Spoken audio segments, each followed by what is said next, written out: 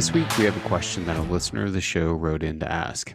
I felt like it was a great and very practical question, as many folks I've worked with find themselves in this boat. How does the crazy hours I worked with shift work affect my weight? Sometimes I eat at midnight, sometimes it's 4 in the morning, sometimes it's 10 p.m., sometimes I don't eat at all. Sometimes I don't even get off work for a 24 to 36 hour period. Will any of this and sitting all day affect my health long term? So we'll tackle that this week in the episode. As always, if you've got questions you want answered, you can send those to info@v2pnutrition.com. We're actually going to have one episode each week from now through the end of the year.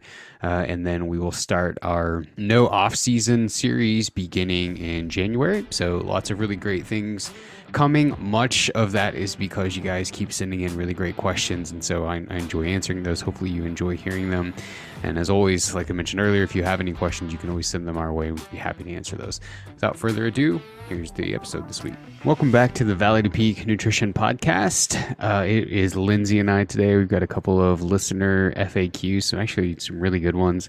And I feel kind of festive. It's like there's snow on the ground. It's really cold. We don't have it on, but we have a I don't know if you pronounce it balsam or balsam candle in my little Scentsy in the office.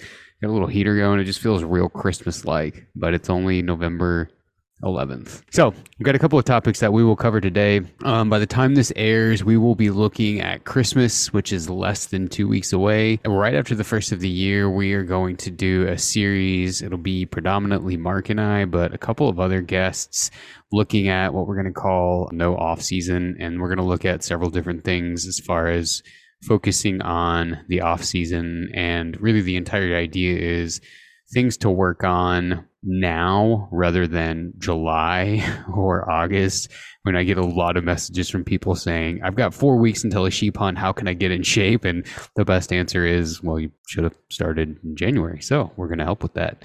But the first question is a little bit of a backstory. This person said, I'm a trucker. Sometimes my day starts at 11, sometimes at 3 a.m. What's the negative implications of eating during the day with such little use of those calories while I'm working? I'm worried my body will improperly balance what it needs or doesn't need. Is there a clock we should follow when eating? So in short, this person works at a job that there's a lot of, looks like, inconsistent schedule and not a lot of movement. So how can we, account for that in our nutrition? Yeah, so he had sent a follow-up email to clarify and basically said really two things with this. The first one is his job hours vary. So there's days where he'll wake up at midnight, drive all through the evening, and then potentially sleep at noon. And then there's other days where it looks like a normal 8 to 5. And so he's eating at all of these crazy times during the course of the day. So that's kind of part one. One is my body going to get screwed up because of the clock that really I've got no control over? The second part is exactly as you had described, which was, is there any problem with the fact that I'm sitting in a truck for large chunks of the day, which really on the road trucker, overnight trucker, someone working in an office, I think the question's really applicable to any of those scenarios. And so the answer to that would be no, nothing negative is going to happen. I think what's important to remember, and this is true when he first sent me this, the first group of people that I thought of was people who work shift work. So I thought of a lot of people that I worked with at the hospital, because I'd see a lot of nurses who worked at the hospital that would come in for weight help or whatever. And my suggestion to them was always to view things in a 24-hour window, right? And so whether or not you're working firsts, seconds, thirds, what have you, if you view things in a 24-hour window, a portion of that is going to be dedicated to sleep, usually, and a portion of that is going to be dedicated to going about your normal day, which includes eating. If you're not overshooting your calorie goal in that 24-hour window, regardless of the schedule, there's not going to be any negative implication from that.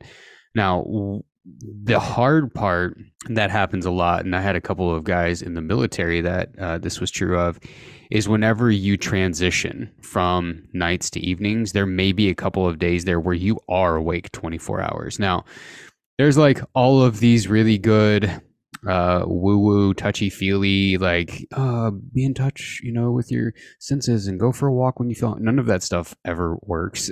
I have found like very few times can someone stay in that mindset. In those situations, it's important to, I think, there's probably a million ways to look at this, but I think the best thing to do is to set up a schedule for yourself where you plan a 12, 14, whatever hour window where you're not having anything to eat, just like you were on a work routine. Would it be tough for you? What part of it be tough for me? Just like trying to block out a window of time where you were committing to not eating, knowing this. I don't think a truck makes that harder or easier for me. It just is an issue in and of itself. But I think, and I don't know, maybe this is true for jobs other than trucking or jobs that are on the road. It's such the norm to get in the car and have road trip snacks and stopping off at fast food. And so for me, that would be the trickier part, is planning appropriately for these things. You shared the same thing about nurses, specifically nurses and truckers that you've worked with, that you've said, they're on the road or they can't go up to the salad bar. And so planning, the numbers make sense and counting the calories makes sense and budgeting for what you're eating makes sense. That's a lot of prep really for someone that's going to be on the road or someone that's going to be, working a couple of days in a row without going home, is planning for that. So are there tips that people that do work on the road, people that do shift work, things that they've been able to do to keep their calories in check? Yeah. And if you're happy with your weight, whether that's higher or lower than you want it to be, whatever, if you're happy with it, you can do whatever you want, right? I mean, there's not going to be any like negative implications from doing that. Your body is way smarter than what you give it credit for. And honestly, this whole idea of like, of humanity trying to outsmart the body, right? Like there's a lot of language floating around as far as your choices are going to somehow have a dramatic impact on what the body senses as far as a schedule and a time, and even verbiage around intermittent fasting and autophagy and most of that stuff. The body is way more complex and intelligent than your eating routine and schedule. So if you're happy with where you're at, you can ignore all of this and eat a Snickers bar at 2 a.m. if it's over your calorie intake if you want to. From a preparation standpoint, I think there's a couple of things. Number one, and these, I had fully admit, these all require some planning and some work. This is not anything where it's going to be like, oh, I hardly knew I was doing anything different and it became so much easier. Almost everything, if you're trying to implement a new behavior, is going to be really hard in the beginning, but it gets easier with time. Number one, if it's a route that you travel a lot, and I think that for this guy it was, familiarize yourself with what's available on the route. What are the restaurants? What are the truck stops? What's going to have options you want, whether that's deemed quote unquote healthy or not. Familiarize yourself with what's available and what the menu options are with those available restaurants, right? So if it's a McDonald's, what can you order that's within the parameters of whatever you're trying to follow? If it's a truck stop, who's got X, Y, and Z snack that you've deemed good and filling and all of these other things? And map those out. If it's something you're unfamiliar with, look it up. I mean, now, especially now than 20 years ago, you can know exactly everything that's going to be from your starting point and your destination, where it's at, how many more miles you've got to go, what time it opens, what time it closes, what's there, what's not. They're busy times, they're downtime. You can figure all of that out. So in my opinion, does it take more work? Yes, but not doing it really is not an excuse of it being inaccessible. This is kind of harsh, but laziness. The second thing, and this is probably what we lean on the most, is we just take stuff.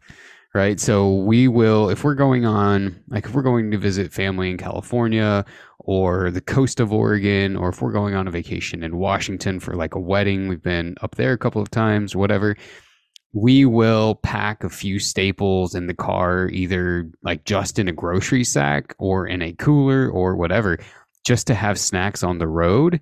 Right. And again, yes, it takes a little bit of forethought, but if you do that, and or you keep, like, if this is your job, you keep a running supply of these things on the weekly grocery list, and you stock up on those, then it's just a matter of waking up, throwing it in a cooler and going, versus, oh man, I forgot to grab this, and this. One thing that I do, especially in the fall, is I keep a what's the technical name of those bags that we make with the drawstring? Oh, drawstring bag. I keep a drawstring bag full of just snacks, right? And mostly that's because if we're going to go hunting, if we're going to go to the mountains or whatever, and like I don't really know what the time frame is going to look like, and I don't feel like stopping, or maybe it'll be too late, nothing will be open, there's something in the truck that I know I can just grab. And usually that's full of almonds. Usually there's a couple of bars in there, a couple of tuna packets, a couple of one of those little like boxed tuna salad kits with the little tuna thing, and some crackers and a knife and stuff. Prepare yourself a little bag like that you can just grab. So there are endless options. And if I remember, as I go to edit this, I will include in the show notes a guide that we wrote on being on the road. We wrote 3 different guides on this, and all of them are available free on the website. And so I will link those in the show notes for anybody interested. You can kind of scroll to the bottom of the show, find the show notes, click the link, and it'll take you directly there to give you some guidance. I do think that something that is important to remember is, like, one of the messages that was really prevalent for a long time was, if you eat after 6 or 7 p.m., then it's like Cinderella, the body automatically turns any of that food into fat. That's not true. So if you are on the road, trucker, if you're a shift worker or whatever, and you're having to eat these wild hours, whether you eat at midnight or 8 a.m. has no effect on whether or not it gets deposited as fuel or fat. The only thing that's going to determine that will be whether or not the calorie intake over the course of your week and your month is in a surplus of the need, a deficit of the need, or at a maintenance pace of what your actual calorie needs are based on what it is that you're trying to accomplish. All right, so that is a wrap on this episode. Thank you guys for joining us. We'll be back again in another couple of weeks. If you have questions that you'd like us to tackle, you can send those to info@v2pnutrition.com. If there are certain things that you want to hear in the No Off Season series coming up at the first of the year, you can email those to us as well. We are opening things up for enrollment to the one-on-one coaching program. If you feel like you want some guidance on how to develop and tailor your own nutrition for specific goals, you want to go through the course that we've built and just learn more about it over 16 weeks, you're more than welcome to apply for that. Those generally fill up and remain full through the entire year. So it's open now. And if you'd like to be interested in that or apply for that, you can do that at v2pnutrition.com. Appreciate you guys joining us, and we will talk to you again soon.